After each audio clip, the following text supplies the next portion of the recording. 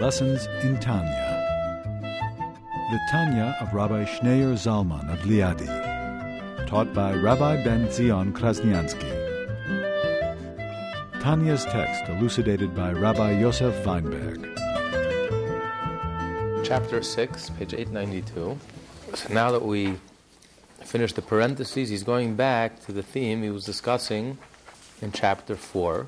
And there he discussed the name Hashem, what the name Hashem represents. That the name Hashem represents, the basic word is Hoive, Haviyah, that God's ability to create. And the Yud shows on constancy, the fact that God is constantly creating. And then he described the verse that the name Hashem and Elokim is the analogy of the sun and the shield that covers over the sun. And he says that this expresses God's greatness and God's strength, God's ability to restrain himself. But now he's going to begin to explain the name Elokim. Till now he explained at length the name Hashem, Yud He Vav Ke, what that represents. That represents God's infinite ability to create something from nothing. And now he's going to explain what the name Elokim represents. Because the verse states, Shemesh U'Magen Hashem Elokim, that the names Hashem and the name Elokim are analogous to the Shemesh, to the sun, and to its shield. So he explained the name Hashem, and the name Hashem is represented by the sun, which gives off light, which creates energy, and the name Elokim is represented by the shield, which conceals over the light. And now he's going to explain the name Elokim. Now the name Elokim is the name which indicates the attribute of Gevurah and Tzimtzum. Each of God's names denote a particular divine attribute. The name pronounced Kiyod, for example, indicates the attribute of Chesed, as in the verse, the kindness of Kiyod endures throughout the day. Likewise, the name that indicates the attribute of Gevurah or Tzimtzum is Elokim. When the light of the Ein Sof garbs itself in the attribute of Gevurah to bring about its own Tzimtzum and concealment, it is known by the name Elokim. Hence, it is also numerically equal to Hateva, nature, which equals 86. Nature signifies the ordered way of the world. Because of its repetitiveness, people have become accustomed to it, and it arouses no sense of wonder. No thought is given to the divine power and life force, which is concealed in those things which have an established order and are repeated constantly. Although the divine energy is constantly creating each and every object and is continuously creating it, but because it continues to create it from moment to moment, and the laws of nature appear to be repetitive and very rigid. The word teva, which is hateva, which is the same numerical value as the word Elokim, hateva could also mean something that's like etched, something that's like, it's very rigid. So the laws of nature seem to be very etched and very permanent because it repeats itself. The sun rises and the sun sets every day. It doesn't change. So because it happens so often, therefore we don't pay attention. Therefore it covers up and it conceals. And you don't notice. And you're no longer aware of the miracle. Earlier he explained that in truth, nature is a miracle. There's no difference between nature and a miracle. Nature itself is a miracle. As a matter of fact, nature is a greater miracle than all the miracles in the Torah. The splitting of the sea is nothing in comparison to this cup of water. That this cup of water exists right this moment is a greater miracle, because this is being created, this very moment, something from nothing.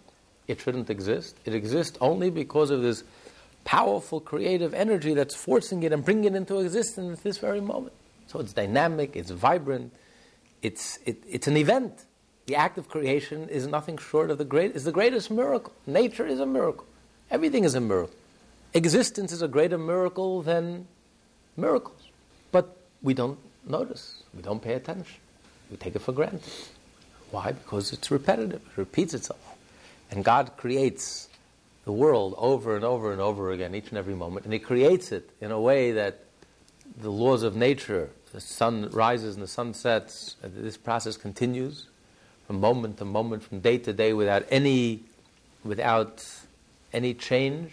Therefore, we just take it for granted. We don't even pay attention. We don't even notice, so much so we don't even notice. We don't even notice that there is an energy. We don't even notice that there is a force, that there is an energy, a divine energy. All we notice is the body, the material, the physical. That's what we see, that's what's prominent, and that's reality to us. So this is the name Elokim. The name Elokim is God's ability to totally hide and conceal His divine energy, His own divine energy, by constant repetition, by creating through the power of Elokim, which is the power of nature. And by this constant repetitiveness, He conceals His divine energy. The supernal light constantly creates the world ex nihilo, a feat more wondrous than the splitting of the Red Sea. The divine name Elokim, however, conceals this light so that it will not be visible to created beings, and it appears as though the world exists, without having to be constantly renewed, as if permanently programmed, and is conducted according to the laws of nature, independent of any supernatural influence. Thus, even those things which are observed to undergo some degree of renewal are also perceived as the way of nature, inasmuch as they follow these seemingly immutable laws. Hasidus explains that the word nature, how do you say it in Hebrew? Teva. The word nature has a number of meanings, including entrenched and submerged. This means that the laws of nature are so entrenched in creation that it is difficult to detect the ongoing process of its renewal. Additionally, just as a submerged object is completely concealed by water, so too is the divine life force utterly submerged and concealed within created being. So Teva is not only entrenched, Teva also comes from the word tubu. It's submerged underwater. Just like the water covers up and conceals and the teeming life that's underneath the water, so too, because nature is so repetitive, and because we just take it for granted and we stop paying attention, and there's no novelty, therefore it seems almost natural to us that we take it for granted. The sun will rise. The laws of nature will continue, as if on its own. So it's not only that it's entrenched, but it actually causes the divine energy to be totally submerged. So much so that we even forget that there is a cause, that there is a reason, and we just take it for granted. So the body, the physical, the material, totally covers up on the soul, on the inner, on the energy. And what's prominent? It's the material that's prominent. And the laws of nature, you totally forget on the soul, you totally forget on the life force, especially the divine energy. That is totally lost and submerged in this whole cover-up called Hateva, nature. Only Hashem could so conceal himself and entrench and cover himself up that he can hide himself, that you shouldn't notice his energy, you shouldn't notice him, you shouldn't notice his divine energy, and you shouldn't even notice the life force, the energy period. All you notice is the material, the external, superficial. And that seems totally natural to us. It's totally irrational and illogical. Everything, every book has an author, every painting has an artist, but it's not even rational, but it's totally natural to us, as if the world is on its own. Mother Nature. Speak to any self-respecting scientist. Mother Nature. Just happened. Yeah, it just happened. God, what God, when God? Denies even the existence of God. We're not denying the idea that God is constantly creating the world. But even the existence that there is a God, that there is an intelligent author. That's a revolutionary statement. That's being challenged in the courts. To even introduce to children the idea that there may be an intelligent author to life. And that's challenged by the scientists, authorities of today, Mother Nature. And it feels so natural. It's irrational. But that's the power of the name Elokim, that because nature repeats itself and because it's so deeply entrenched, and therefore it totally submerges and covers up on the reality. The reality is there. Underneath the water, the reality is there, but you don't see it. Aggressively covers up. This name Elokim, not as it exists in its supernal source, but as it acts through the attribute of Gevurah, so that the world appears to be conducted in a natural manner, is a shield and a sheath for the name Havaya.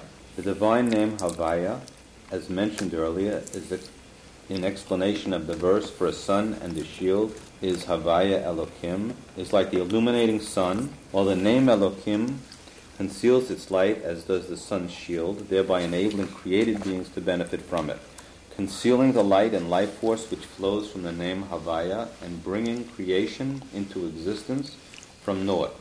This being the purpose of Havaya, the name itself meaning to bring into existence. This light and life force is concealed by Elokim, so that it should not be revealed to the creatures, which would thereby become absolutely nullified. So he says, so that's what the verse means, that the sun and the shield, the sun is the name Hashem, that's the energy that creates, and the shield, that's the name Elokim. The name Elokim acts as a shield, to hide, to conceal, and therefore allow existence to exist. Because otherwise, existence would be totally nullified. As we discussed earlier, that if, on one hand, the divine energy must constantly be within us and creating us, if the divine energy would stop, we would cease to exist instantly, as if we never existed. On the other hand, the divine energy must always also be concealed, because if the divine energy were revealed, we would also cease to exist. Because then our whole being would just be an extension of the divine energy. There's nothing other than the divine energy. So in order to enable existence, we must have the name Elokim. That's the shield that protects us from the rays of the sun, the intense light of the sun, that enables us to see and to appreciate the sun. The quality of this Gevurah and Tzimtzum is also an aspect of Chesed, through which the world is built. This is an allusion to the verse that states, "For I declare that the world be built through the attribute of Chesed. For inasmuch as the world could not possibly have been created without Tzimtzum and concealment afforded by the divine name Elokim, it follows that the ultimate intent of this Tzimtzum is actually Chesed." So he's saying, now he's introducing a new idea, that even the name Elokim is really also kindness. It's not just a shield, it's not just concealment, but it's actually also an expression of God's kindness. As the verse says, that Olam Chesed Yibana, the world was created through kindness, through an act of kindness. The Elokim is also an act of kindness. Why? Because it's the name Elokim that enables the world to exist. It's the name Elokim that allows existence. The whole purpose of creation was that God wanted that there should be existence. God wanted that there should be an I. There should be an ego. There should be a sense of separation. And that we should have a freedom of choice. And then when we overcome a difficulty, and overcome a temptation, and overcome a test, and we sacrifice and we push ourselves, and we earn and we achieve, then we receive a tremendous reward. Then we become a partner with God in creation. So it's really the ultimate kindness. The hiding, the concealment is the ultimate kindness.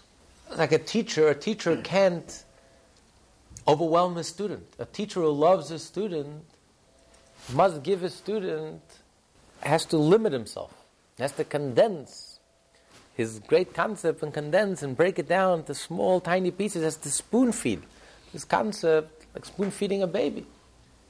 A parent who loves a child, a baby, you're not going to feed them a 3-course dinner in French cuisine.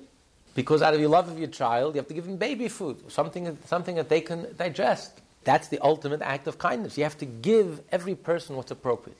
If you overwhelm them, you give someone something that's beyond their capacity, that is an act of cruelty.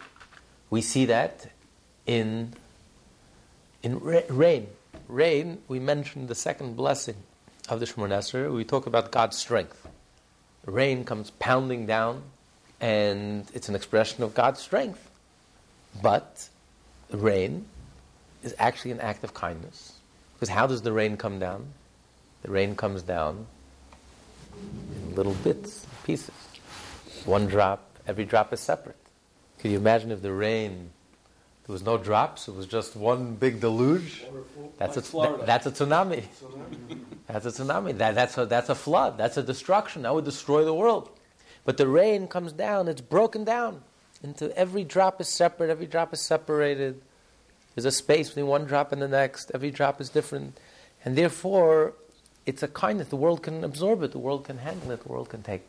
So it's an act. Actually, it's an act of kindness.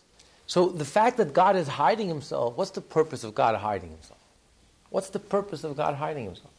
Yes, God is limiting, and God is concealing, and God is constricting, and God creates nature that appears so entrenched, and nature submerges the inner, the soul, the energy, the divine energy. But nevertheless, the purpose is because God wanted to create a world, our world that we live in, a world in which we can accomplish something. We can earn. We can become a partner with God in creation. It's our accomplishment, it's our achievement. We have an ego, we have an I, and we take our ego and refine that ego and nullify that ego and create and willingly choose to enter into a relationship with God. That's what makes it so precious. So the purpose, the point of the concealment is not the concealment. The whole point of the concealment is really for our benefits, in order that we should be able to absorb the goodness, the blessing. Because if God would just reveal himself, we would be totally nullified. We would never get off the ground. It's like the analogy of a teacher. If Einstein speaks on his level, he'll totally destroy his student. Even the part that the student could understand, the student's mind will be totally nullified. You must speak to the student, communicate to the student on the level of the student. So that's a tremendous act of tzimtzum, of contraction, of condensing, limitation, breaking it down into tiny parts, spoon-feeding it to the student. But that's the ultimate act of kindness. Because I am giving the student something the student can handle. Something the student could take and receive and absorb. So he's saying on a deeper level, even the act of Gevurah, even the act of Elokim, is really also an act of kindness. And he says the quality of this Gevurah and the quality of this Tzimtzum, because there is a Gevurah, there is a Tzimtzum that we discussed earlier, in other parts of Tanya, which is actually a concealment, which is actually a negative. The Gevurah and the Tzimtzum that creates evil, that allows for evil, where godliness is totally hidden and concealed and enables something that's the opposite of godliness. It's the antithesis of godliness. It's arrogant. That's egotistical. That's arrogant. That's the opposite of godliness and holiness. And that needs to be totally removed.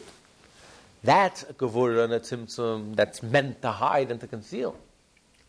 But here we're talking about the world that God created, the kosher world, the world that God created. God created the world, which has potential to be elevated to holiness. This world is created through the name Elokim, through the name of nature. This gevurah, this tzimtzum is all kindness. God is giving us something that we can handle, we can absorb without nullifying our existence, without destroying us. So He's enabling us to be, to exist, and to accomplish the ultimate. The question is, if God is perfect, and God is perfect, why did God create an imperfect world? Why did God create a world where one human being is dependent on another human being? The poor person has to depend on the generosity of the wealthy person. Why didn't God create the world that every human being should be self-sufficient? Should be a rugged individual, self-sufficient. You don't need anyone's kindness. You don't need anyone's favor. Since God is perfect, why did God create such an imperfect world? There's such an imbalance. There are haves and have-nots, not just financially, in any area. The teacher teaches, the one who has an expertise in any field, and everyone else is dependent on him. So why did God create this imbalance? And the answer is, because God is perfect. Therefore, God created the most perfect world. Because what's the biggest gift that God can give us? The biggest gift that God can give us is when we could become godly and godlike. When we can become givers and creators. And the only way that we can become a giver and a creator is when we are living in a world that's imperfect, and we come along and we make it perfect. There's a need, there's a want, there's a hole, and we plug the hole. There's someone who needs, and we generously give and create something good and share. Then we become partners with God in creation. We are not just dependent and receivers, but we become givers and creators, just like God is a giver and a creator. So it's because God is perfect. He wanted us to share in His perfection. He wanted us to elevate us to the highest level. So that this world is really the most perfect of all worlds. The world that God created through the name Elokim, which seemingly appears to be God created a very crippled world, a very limited world. A world that's so lacking. But in truth, it's the ultimate act of kindness. Because it's only in this world that God enabled us to reach the highest level. That we can become an equal partner with Him in creation. So the gevura, the tzimtzum, the hiding, the concealing, the creating of this seemingly flawed world, this seemingly limited world, this concealment that seems to hide the truth and distort the truth and cover up on the truth, it's really the ultimate act of kindness. Because it's only in this world that we can reach the ultimate level of perfection. When we come into this world and we perfect the world and we elevate the world and transform and change through Torah and mitzvot, we become partners and we become givers and creators. Just like Hashem, we become equal partners with Hashem in creation. So the Elokim is really the ultimate act of kindness. So the purpose of Elokim is all kindness. So he says this tzimtzum, this contraction, this condensing, and this strength and restraint is actually all kindness. And this is what creates the world, the kindness that creates the world, that becomes the foundation of the world. This is the quality of gevura which is included in chesed. This is the form of gevura through which an act of chesed is accomplished. He's saying there's gevura the way it's included in chesed, in kindness. For example, a person wants to look at the sun. You can't look at the sun directly, right? You have to look at the sun through a darkened glass. So the darkened glass covers up and conceals. But the truth is, it's really an act of chesed. It actually reveals. It doesn't conceal. It reveals. Because it's only by looking at through the darkened glass that you can see the sun. Otherwise, you couldn't see the sun. If you just looked directly at the sun, you wouldn't be able to look. You would be blinded. So it's the act of concealment which is actually a revealing. It's not concealing, it's revealing. It enables you to see to see the light. And like the example of the rainfall, the fact that the rainfall is divided into drops enables us to receive the rain. So it's actually a pure act of kindness. And with this he's trying to explain, because the question is, since God His kindness is infinite, just like God is infinite, His kindness is infinite, His self-expression is infinite, His ability to create is infinite. So too, God's restraint, God's Elokim, the name Elokim, God's self-restraint should also be infinite and should create a world in which godliness is totally concealed, which is our world, which describes our world. In our world, godliness is totally concealed. We live in a world where if you have to fight, and they're losing the fight. You have to fight to be able to mention the idea that the world is created. It seems like such a foreign idea. The world is created. There's an intelligence. This is how deep and dark the concealment is. Since only God could create such a concealment, that it feels totally natural to us that this book has no author, that this painting has no artist, this building has no builder, there's no rhyme, there's no reason, there's no intelligent design. It's survival of the fittest, it just happened. Any logical person would just, it's so absurd, it's so ridiculous. And yet it feels totally natural. This is the ultimate concealment, where the truth, where godliness, the divine energy, the creative dynamic that is called creation is totally hidden and concealed and covered up. And it's so entrenched that it's totally submerged. The truth is totally submerged. Therefore, the only world which should have been created is our world, the material, the coarse, the egotistical, the arrogant world that we live in. Not the world of the angels. The supernal world, the sublime worlds, the spiritual worlds, the worlds of the souls, the worlds of the angels. Because over there, God, in those worlds, godliness is not concealed. They are separate entities, they are conscious beings, sentient beings, but it's luminous. It's in heaven, things are clear. They see godliness, they sense godliness. The angels are constantly connected, and it's like energy that's constantly connected to its source. So how does the name Elokim, how is it able to create a world in which God's reality is not totally concealed? Just like the name Hashem is infinite, God has the ability to create something from nothing, which is an expression of God's infinite ability. So too, the name Elokim should express itself in God's infinite ability to totally conceal himself. So the only world that God should have created is our world, the material world. But how does that explain that God created all the upper worlds, the higher realms, which were also created through the combination of Hashem Elokim? Because if God's energy were totally revealed, all the worlds would be nullified. The angels would be nullified, the souls would be nullified. There wouldn't be nothing would exist outside of God. So how is it possible to create all these upper worlds, these higher realms? And that's what he explains here, that the Gevurah is part of the Chesed. It's included in the Chesed, in the kindness. So that every level of kindness, every creative ability, because God's creative ability is not only needed to create the material, the physical world, God's creative ability is also needed to create the angels. There's no difference to God between the angel and the amoeba, and the ant, and the tiny grain of sand. Everything is a creation of something from nothing. It takes the same creative miracle for God to create a grain of sand as it does for him to create an angel. Because nothing exists but God. It's nothing. There's nothing but God. So for God to create something from nothing is nothing short of a miracle. God's infinite, miraculous, divine ability that we cannot begin to comprehend to create something from nothing.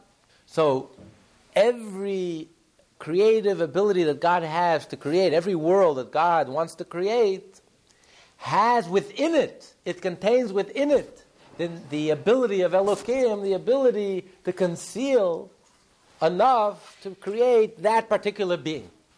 So an angel doesn't have the same screening, doesn't have the same concealment as the stone. The plant doesn't have the same concealment as the stone, because a plant has some sign of life. It grows in one place. Animals don't have the same concealment as plant, because animals roam. Human beings don't have the same concealment as animals. Human beings can imagine and could wonder and can think and speak. And angels don't have the same level of concealment as human beings, because they're more spiritual beings, heavenly beings. So every created being has the concealment that's perfectly matched for its level. That it has the concealment that will enable this being to come into existence. Whether it's a pure angel, luminous angel, spiritual, sentient being, or it's a grain of sand. So that's what he says, that the Gevurah, the name Elokim, the ability to restrain, is included in the chesed, in the kindness. It comes together with the creative, the divine creative ability to create. So each, as he said earlier, every being has a name, has a Hebrew name, has a unique, particular divine energy. So that divine energy comes with its own ability to restrain, just enough to be able to create that particular being, whether it's a spiritual being, and down to the ultimate concealment, the most concealed of all worlds, which is our world, the material world, which aggressively covers up and hides any sense of something higher, of a root, of a source, of something spiritual, let alone something divine. We should continue in 897, the second paragraph, from the mutual inclusion. From the mutual inclusion of the attributes, their opposite natures notwithstanding, it is evident that he and his causations, i.e. his attributes, are one. For since they are in complete unity with him, They therefore unite with each other and are comprised of each other. As Eliyahu said at the passage beginning Patach Eliyahu in the introduction to Tikkun Zohar, and you are he who binds them, i.e. the Sefirot and the attributes, together and unites them, and apart from you there is no unity among those attributes above. Okay, so he's saying this is proof that these two attributes, the attribute of chesed, of kindness, of God's self-expression, and the attribute of Elokim, which is God's self-restraint, that they are divine attributes. Because we see that they work in tandem, they work together. You see that at the same time you have God's self-expression, but at the same time you also have God's self-restraint. And you see that the self-restraint is also, its whole theme is really one of love and kindness. And so much so that it's even part of the chesed, of the kindness, part of the expression of the kindness. Although we find this to be true even in human beings, we know that our attributes, in a human being, our attributes are multifaceted, are mixed. Animals are one-dimensional. A raven is cruel, it's always cruel. An eagle is kind and compassionate, it's always kind and compassionate. A human being, however, is flexible. A human being could utilize all the attributes and mix, match and mix. For example, a parent who disciplines a child, that's an act of love. Technically, I'm utilizing an act of strength, an act of discipline, something tough, which externally, that's the way you treat your enemies. You're tough, but but the truth is, why do parents discipline children? They don't discipline strangers, because I don't care about a stranger. But I care about my child. And because I love them, because I care about them, because I'm not going to let them grow up like a wilde chaya, like an animal, because I love them, that is why I am going to restrain them and discipline them. And do something that's actually very difficult for the parent to do. As a matter of fact, what's the ultimate expression of love? What's the ultimate sign, the ultimate expression? What's the test? How do you know that that's true love? Everyone can say, I love. But what's the test? What's the acid test? How can you know that you truly love the other person? That it's genuine? Not just meaningless words, I love. What's the test? How can you tell that someone really loves someone? No. Caring. Yeah, but how can... So I can say I care, but how do you know you really care? That's difficult for you personally, for their benefit. Very good. King Solomon writes, he says, so a parent who withholds the rod from his child hates his child.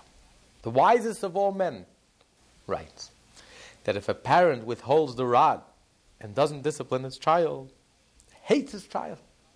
Because what's the ultimate sign of love? The ultimate expression of love is, if I love you, I'm going to do something that's good for you even though it's no good for me. I'm going to inconvenience myself. It's painful for me. It hurts me. But I know it's for your good. When a parent must discipline a child, who is in greater pain? The parent or the child? The parent. Because if not, then that's not discipline, that's abuse. And that parent shouldn't lay a finger on the child. But when a parent loves a child, as most parents naturally do, and love their children more than they love themselves, and will do anything for their children. If you truly love your child, you are ready to do something that's painful for you. When the parent disciplines a child, it hurts the parent more than it hurts the child. And the child sees that in the eyes of the parents. What hurts the child is not the slap. What hurts the child is they see the pain in the parents' eyes. And you know, the child knows then that they are loved. The child feels safe. The child feels secure. The child knows that someone really cares about me, really cares about me, really pays attention to me, that I really matter to someone.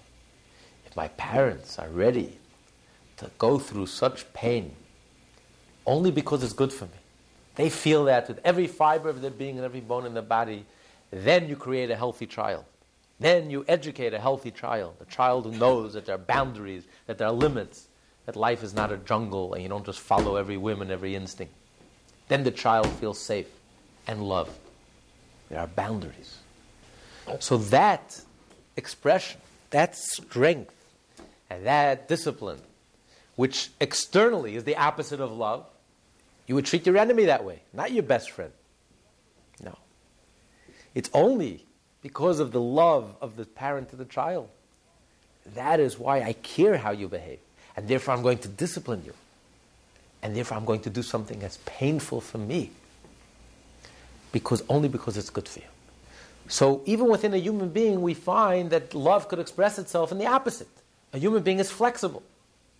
I can choose to act in a way that's totally contrary to my nature. But love could express itself in what appears to be tough. We call tough love, strength, and vice versa. Sometimes kindness, you can kill your enemy with kindness. Literally.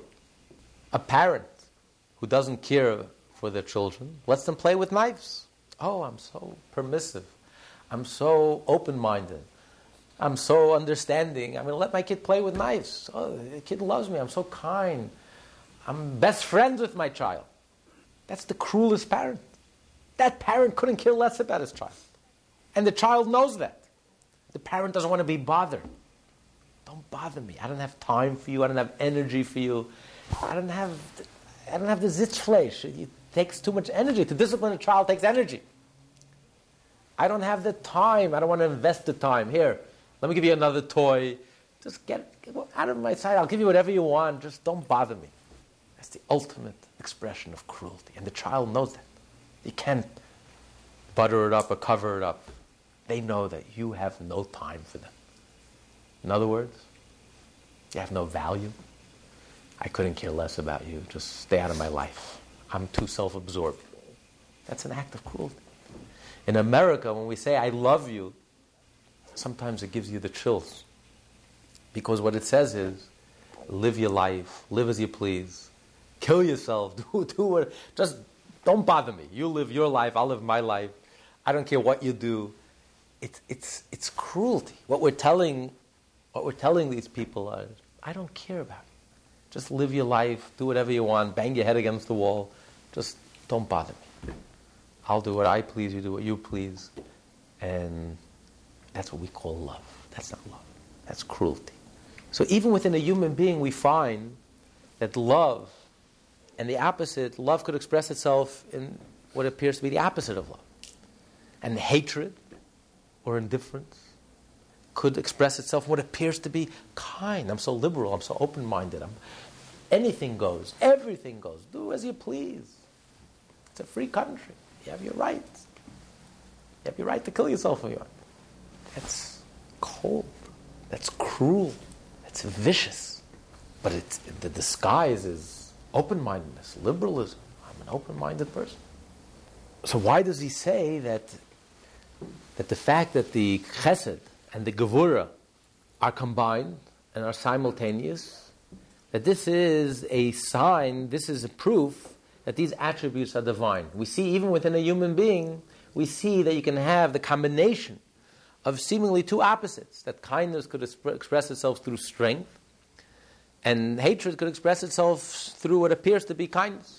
Nevertheless, there is a difference, there is a distinction. Because in these examples, what's overt is one attribute. But what motivates this attribute could be love. Love could motivate you to deliver tough love.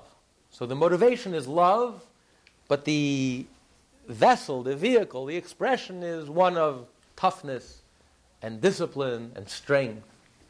But in the case that we're discussing here, in the case of creation, we find both attributes are totally overt, are totally open. God is continuously and constantly creating the world, each and every moment, creating the world, something from nothing. And it takes a dramatic creative energy to constantly and continuously recreate the world from nothing. Otherwise, the world would instantly revert into nothing, as if it never existed. At the same time, within the same object, at the same time, you have the total expression of God's concealment, of God's restraint, of God's hiding himself. So this ability to have both simultaneous, to have fully functioning expressions of what appears to be two opposites, kindness, and strength, this is a divine attribute. Only God could contain opposites, could combine opposites, and only God could simultaneously express himself, kindly express self-expression and total concealment, self-restraint at the same time. At the quantum level, you can have at the same time the electromagnetic level of radiation, you have particles and rays at the same time. Two opposites simultaneously. This is a divine expression. This proves that God and his attributes are one. And just like God is infinite and God is undefined, so too his attributes are undefined, and they can both be fully operational, fully functional at the same time, simultaneously, within the same object. And yet, they're totally harmonious. Because as he said here, even the act of concealment is really an act of kindness. The act of concealment is almost an expression of kindness in this case. Because it is what enables us to receive the divine energy, to benefit from the divine energy. So this is an expression of the divine. The whole act of creation, the whole act of existence is an expression of the divine, which is undefined, and God and his attributes are one, and therefore only God is able to simultaneously create, express himself in an infinite way, and at the same time to totally conceal himself in an infinite way. He should be totally concealed, at the same time be totally present, be totally expressing himself, at the same time be totally hidden, be totally concealed, at the same time in this world. In every created being, especially in this world, where God is totally concealed through nature. This is a divine wonder. This is a paradox. And the truth is, the bringing together of the body and the soul is also an act of wonder. It's a paradox. It's bringing together two opposites, material and spiritual. And the body and the soul become one. So intertwined, you don't know where the soul ends and the body begins. How can two opposites become totally one? Matter becomes energy, energy is matter. They become totally intertwined, interconnected. Now we're beginning to understand, to appreciate the body-soul connection, the interplay between the body and the soul and the body. Each one has an effect on the other. If your body is ill, it affects your soul. If your soul is healthy, your attitudes are healthy, it affects your body. Today, scientists are discovering genes, the faith gene and that gene, but the body and the soul are so intertwined and so connected that they become parallel. Everything in the body has a counterpart in the soul. Everything in the soul has a counterpart in the body. So it's no surprise that everything in the soul should be manifest in the body, and every manifestation in the body is a reflection of the soul. Scientists use that as a proof that everything is biological, everything is material. There is no soul, there is no spiritual. But the truth is on the contrary. It just proves how the body and the soul are so parallel, are so intertwined, are so interconnected, that whatever you find in the body, you know, is a reflection of what's going on in the soul. And everything in the soul ultimately is manifest physically in the body because the two are interlinked, interconnected. So this is the ultimate expression of God's wonder, God's ability to create, to bring together opposites, body and soul. Our life, our body and soul is the ultimate expression of God's wonder. But this is the power of nature, that it's all covered up. We don't jump out of our skin. We don't get excited. We don't even realize. We don't even pay attention to the miracle and the wonder of our life, of the body and soul connection.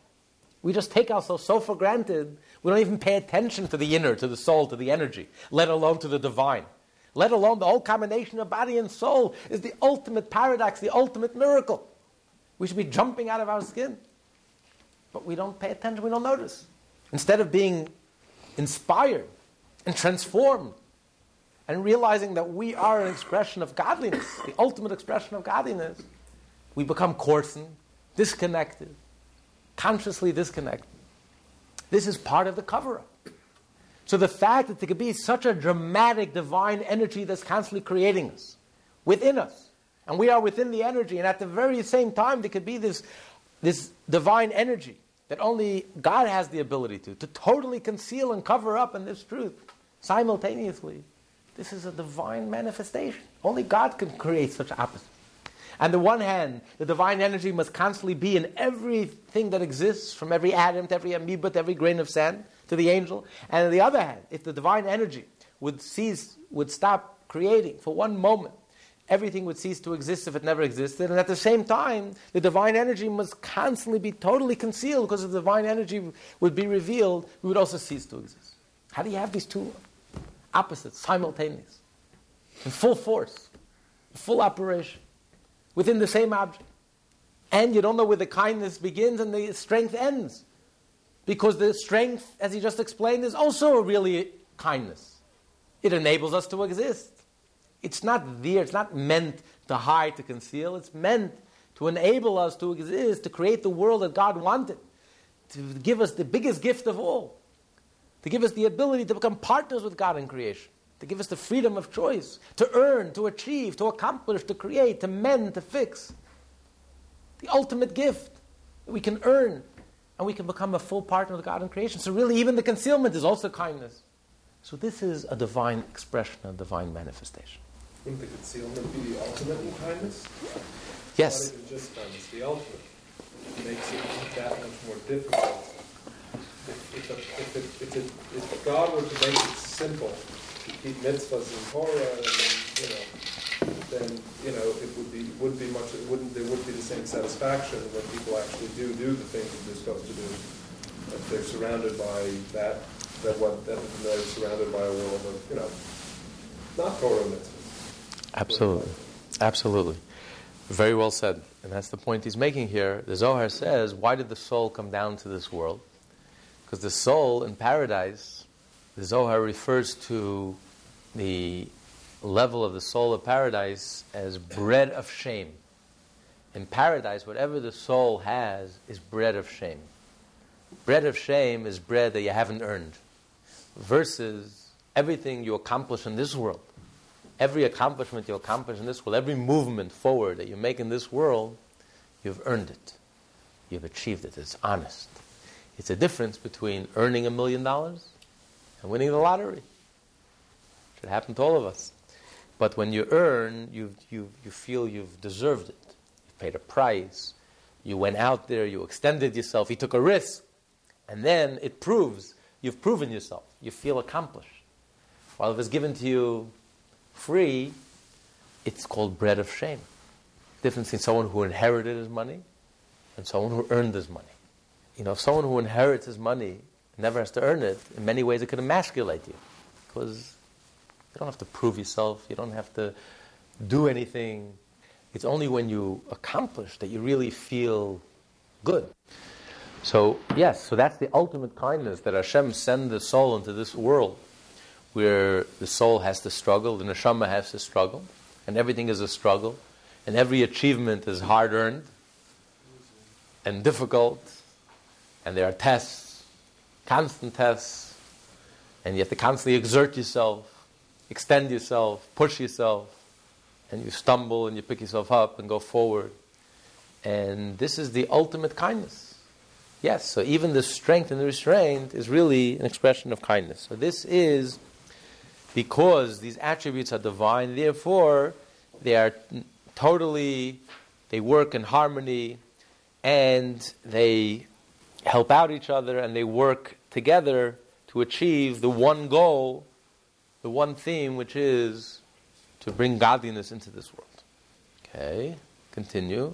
As Eliyahu said in the passage beginning Patach Eliyahu in the introduction of Tikkunei Zohar, and you are he who binds them, i.e. the Sephirot and the attributes, together and unites them, and apart from you there is no unity among those attributes above.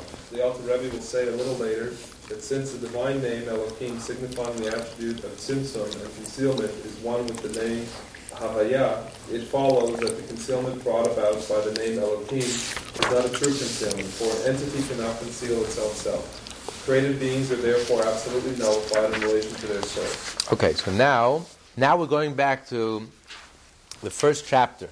He started out with the verse in Deuteronomy that you should know and you should take to your heart that Hashem is Elohim, and that there's nothing but God. And the question he asked was, if you learn the verse superficially, the verse is telling you that you should know there's only one God and not two gods. And he says, you should know there's only one God in the heaven and the earth. God is God in the heaven above and the earth below. But don't you think, lest you think that there's another God hiding maybe underneath the water. He says, no, there's no other God. Which is ridiculous. Why would a person think, if God is God in heaven and earth, why would you think of maybe another God? So much so that he has to say, think about it, take it to heart. It's an obvious and simple thing. So that was the question that he asked. And now he's coming to answer that question, to explain the verse. Based on what we just explained, now he's coming to answer the question and to explain the verse in a way that makes sense. The other part is, what's the connection between the first half of the verse and the last half of the verse? The first half of the verse is, you should know, you should take to heart, that Hashem is Elokim. The two names, Hashem and Elokim, which signify two different things. One signifies the sun, one signifies the shield, one signifies God's kindness, God's infinite kindness, God's infinite creative ability, and one signifies God's infinite ability to restrain, to hide, and to conceal. One represents God's infinite ability to create, Hoive, Yud-Kei Vav-Kei, comes the word Hoive, Haviyah, to create. And the other one, Elokim, has a numerical value of Hateva, which means nature, which covers up, which is entrenched and covers up and submerged, it covers up and hides and conceals under divine energy. And the Torah is telling us that even though they appear to be two opposites, Hashem and Elokim, but as we just said, that in God they are totally combined and they work totally in harmony and they're both one and the same. Even after they are even after Hashem is active as Hashem, as the creative energy, and even after Elokim is active as the hiding energy, the restraining energy, nevertheless they're both one. Okay, what does that have to do with the end of the verse? Ein oid milvad, ein oid. There's nothing but God. Now he's going to explain the whole verse. This then is the meaning of the scriptural phrase, and take it unto your heart that Havaya is Elohim. Concerning this first, the question was asked in the first chapter, would it occur to you that there is a God dwelling in the waters beneath the earth, so that it is necessary to caution so strongly and negate this thought by stating that one should take it unto your heart. According to the explanation given here, this question is answered with the statement that in the heavens above and upon the earth below there is no other. Is not intended to negate the existence of another God. Rather, the verse is telling us that there is nothing else besides God. He alone enjoys true existence. Everything else is totally nullified in relation to him. And for this concept to be understood well, one must indeed take it unto his heart. That is, these two names are actually... Okay, so he's saying that the verse doesn't come to tell us that there's only one God and not two gods. The verse is coming to tell us that there's only one reality. Nothing exists besides God. Now that's counterintuitive. That's not something that you know naturally and instinctively. So the verse must tell us, you should know, understand this very well, internalize it, truly get this concept, and then take it to heart. Really internalize it. That Hashem Elokim, there's no other reality but God. And now he explains. That is, these two names are actually one, i.e., although Havaya represents Chesed and revelation, and Elokim represents Tzimtzum and concealment, they are nevertheless truly one. For even the name Elokim, which conceals and contracts the light of the divine life force that is responsible for creation, is a quality of Chesed, just like the name Havaya. For the attributes of the Holy One, blessed be He, unite with Him in a complete unity. And He and His name are one, for His attributes are His name, i.e., the attributes correspond to specific names. Since this is so, i.e., once you understand that Elohim is one with Havaya, you will consequently know that in the heavens above and on earth below, Ein Od, there exists nothing else besides God. So now the whole verse makes sense. First thing he's telling us is Hashem Hu Elokim. It's the same. Hashem is an expression of God, and Elokim is an expression of God. God's ability to create is an expression of God's infinite self. And God's ability to hide and to conceal and to restrain is also an expression of God's infinite self. Therefore, since they're both an expression of God, therefore, there is nothing else exists but God. Because for God, there is no concealment. You can't hide, cover up on yourself. For yourself, there's no concealment. As we discussed, the halacha states, let's say if a person's yarmulke blew away, someone can come and put his hand on your head, and that's counted as a yarmulke. The question is, could you put your hand on your head? Is that counted as a yarmulke, as a covering? No, because you can't cover up on yourself. There's no covering. If someone else covers you, it's a covering. But you cover yourself, there is no covering. Someone else can't see you, but for you, there's no covering. You can't cover up on yourself because you're covering yourself with yourself. But I've seen from guys who don't have. Because they have sleeves. What? They're covering with the sleeves. Okay, fair enough. But the hand, they can cover yourself with yourself. And that's the analogy we also discussed with the teacher who's trying to communicate with his student, and the teacher is far removed from his students. And the teacher must use a parable in order to communicate with his students. Now the student only understands the parable. The student doesn't understand the depth behind the parable. But the teacher, while he's teaching the parable, he sees through the parable. For him, there's no concealment. Why? Because it's his parable. The parable came from within him. The idea comes from within him. The idea that the parable is trying to contain, that's condensed inside this parable, is his idea. The parable is his. So he sees through the parable. Within the parable, he sees the whole concept. There is no concealment whatsoever. So too, since God is hiding, who is hiding? It's God. And God and his attributes are one. So the same God that's expressing himself and creating, the same God is also hiding himself. Because God has the ability, the infinite, miraculous ability, divine ability to totally hide. But since it's God concealing over himself, covering up himself, there is no concealment. For God, there is no concealment. So from God's point of view, from the divine energy's point of view, the divine energy that's creating, the grain of sand, the amoeba, everything that exists from the heavens of heavens down to this world, from the divine energy's point of view, nothing exists. There's nothing but God. Because everything is being created each and every moment. The divine energy, the Hebrew name, is within each and every object, constantly creating it. So it's like the light of the sun that's within the sun. It's totally within the source. And therefore it's a non-entity. Yes, God hides and conceals and enables us to feel separate and independent and egotistical and separate beings. But this concealment is only for us. Just like the teacher's parable only conceals for the student, not for the teacher. So for the teacher, from God's point of view, there is no concealment. Because God is hiding with himself. So he's covering up in himself. So for God, there is no hiding.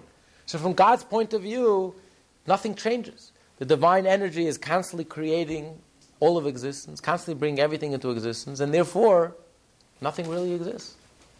There's nothing but God. God is everything. God is the energy, and God is the object that's created. There's nothing separate from God. Not only there's no independent reality, there's no reality, period. It's not that there's no independent reality. We're all dependent on God. God is powerful. No, there is nothing but God. It's God concealing himself, and God...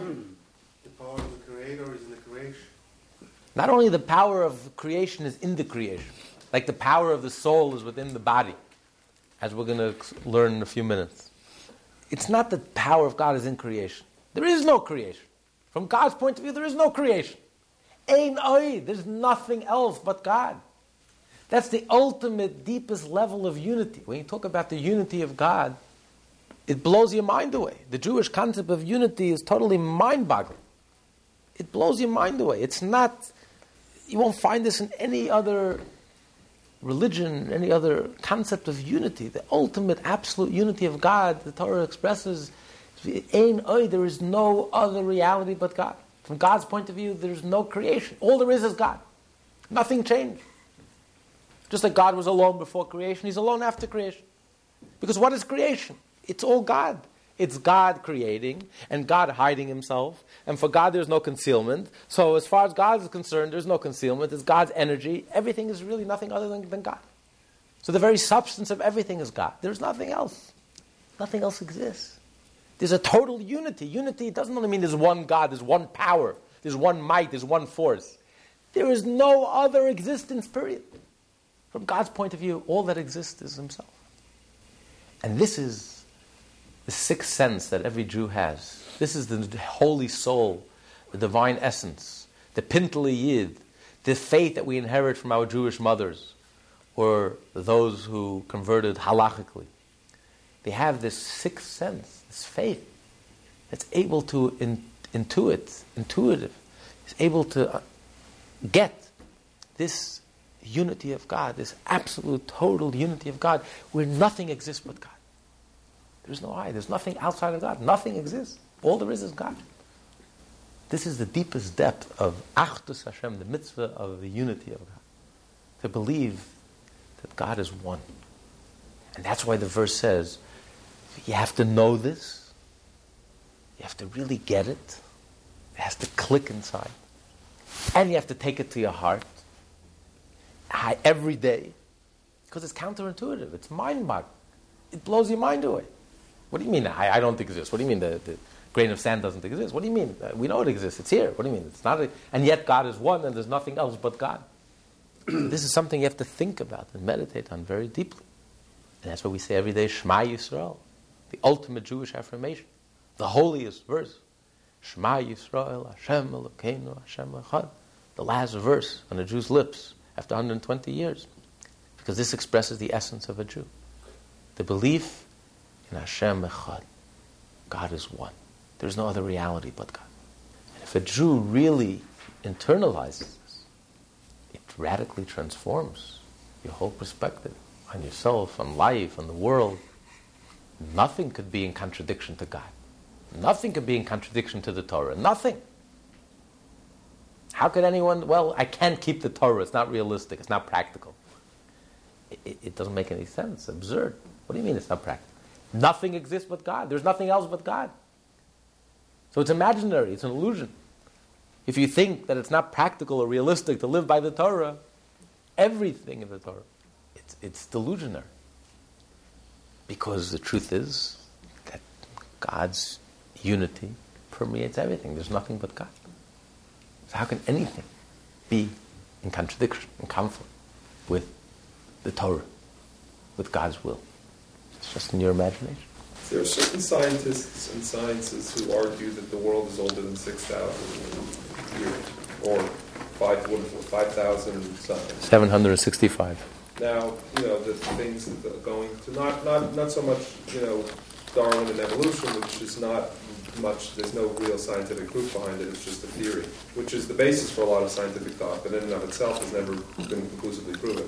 But things like the Ice Age, dinosaurs, a variety of things along those lines. Is that part of the concealment as well, or there's further scientific and Torah discussion that we have to go into understanding that? Like, is the perception that the world is older than 6,000 years part of the concealment?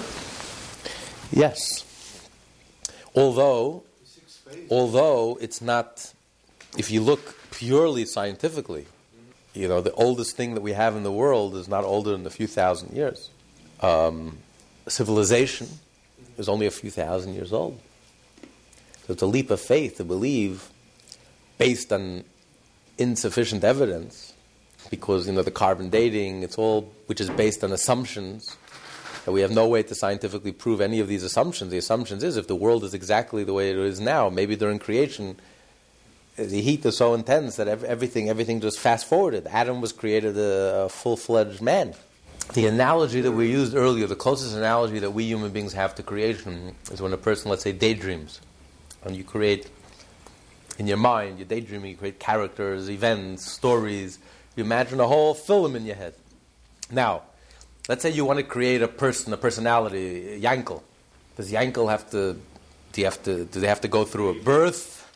And you have to diaper them, and they have to go to school. And you create them fully fledged as they are, full blown, right then where you need them and when you want them. You're creating. There's nothing limiting you. There's no rules, there's no laws. So if you understand, and that's just, we don't create anything, it's just imaginary. But when God creates, God has the ability to create. So when God creates, God is not limited. So why can't God create a world which which takes maybe millions of years, but God created the coal, is already ready, is mature. Or the star that's already dying or dead, it's all in there. It's all formed already and shaped. It's already in the process. God does not limit it. You don't have to wait billions of years for it to develop. God creates the world full-blown. Everything is right in the middle. Everything is where it needs to be. Especially the whole purpose of creation is man. And God created a man very, very quickly. So there's no limits. I think we're looking at it, we're trying to explain it because we don't really grasp the idea of creation. So you're trying to apologize and rationalize and explain. Creation should make sense logically and rationally and scientifically. The whole creation is a miraculous divine phenomenon. God is not limited or bound by any rules, laws. God is creating everything. Therefore, why can't God create in 24 hours exactly as the Torah says it is, very literally. Just like the Torah says literally, thou shalt not steal, thou shalt not murder, keep Shabbos, because I created the world in 6 days, the 7th day I rested. It means very literally. Fair enough. I actually wasn't even arguing from the point of view of questioning the Torah. I was saying it more on the line of all these other theories that have come up. Are they part of the tzimtzum to allow people to believe that perhaps, to kind of make it a little bit more difficult for people to believe that the world was created in 7 days.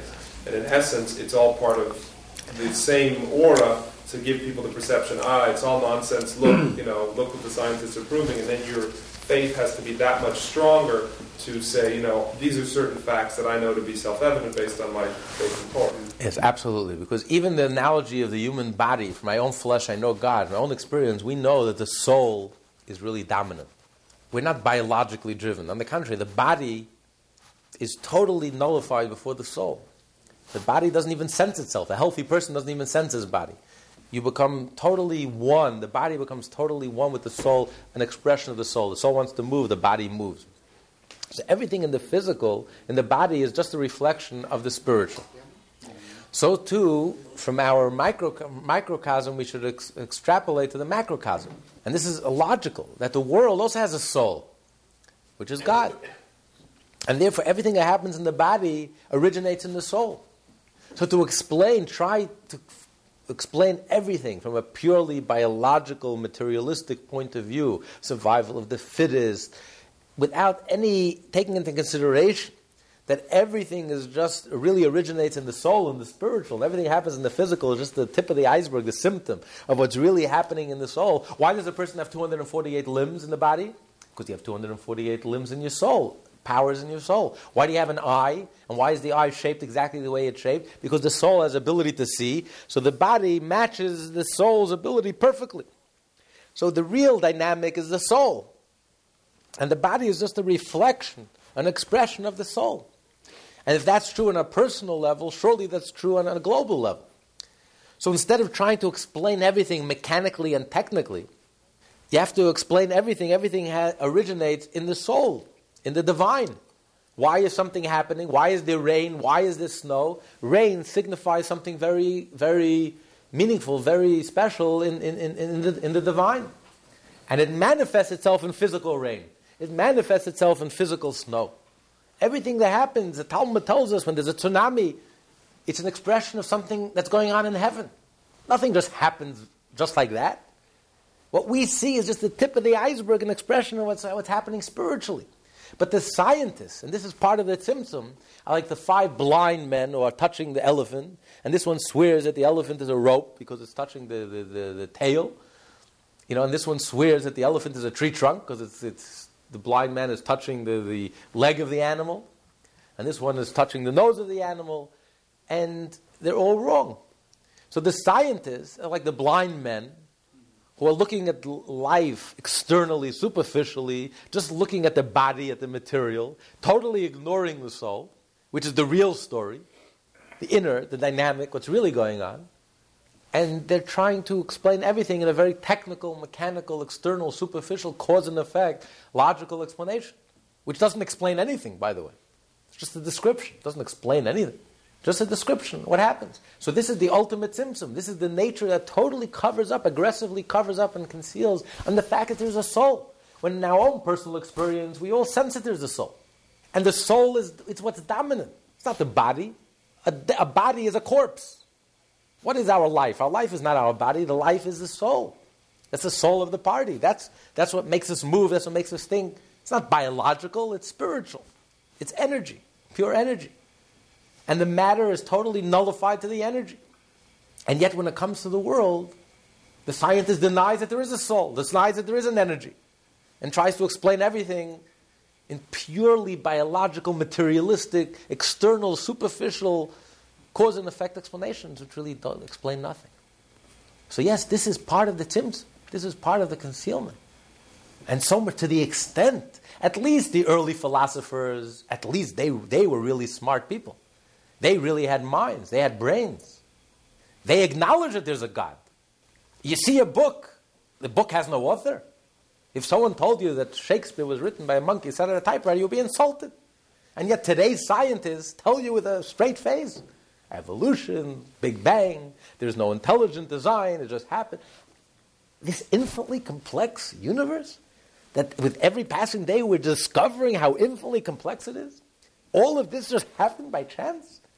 It's insulting. It's not even logical. And yet, if you dare introduce to children the concept that there is creation, there's tremendous resistance. But there's a debate going on today. Exactly. So this shows you how deep the tzimtzum is. The concealment is so thick. The hiding, God did such a good job in hiding the truth, the obvious truth. While in truth, it's really everything that exists is dynamic, is vibrant, is a continuous process, is an expression of God's infinite creative ability. And the fact that God could combine the matter and energy and the physical and the spiritual and his self-revelation and self-concealment and combine the body and the soul. And yet, you look at the world, there's no story. There's nothing to get excited about. You see nothing. Totally submerged, quiet, natural, feels totally natural. Oh, Mother Nature. Oh, it's just on its own. Oh, we're just here. No reason, no rhyme, no explanation necessary. This is the ultimate concealment. Only God has that power to totally conceal and hide as if there's nothing going on. The greatest story ever. Existence, creation. The combining of two opposites. Matter and energy. And look at the world. No, there's nothing here. I don't see any story here. I don't see anything. All I see is I. It's absurd. So yes, this is the ultimate sign of the divine ability to hide, the tzimtzum, that God is totally concealed in order to give us that freedom of choice, in order to give us that ability to reveal godliness, to illuminate the world, to reveal godliness within the world, to become a partner with God in creation, to earn, to achieve, to accomplish on our own, to give us the deepest satisfaction of earning it and achieving it through our choices, through our sacrifices, through our effort. And then we become partners with Hashem in creation. There's a great debate going on today in America about God, probably greater than there's been in 60, 70 years. It's not Jews versus Christians. It's people who are observant versus people that are secular.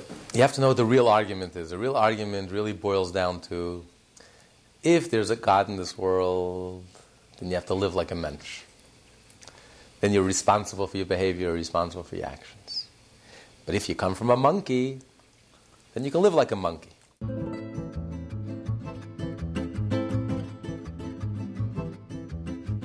Lessons in Tanya, taught by Rabbi Ben Zion Krasniansky. For more Tanya study, please visit our website at www.lessonsintanya.com.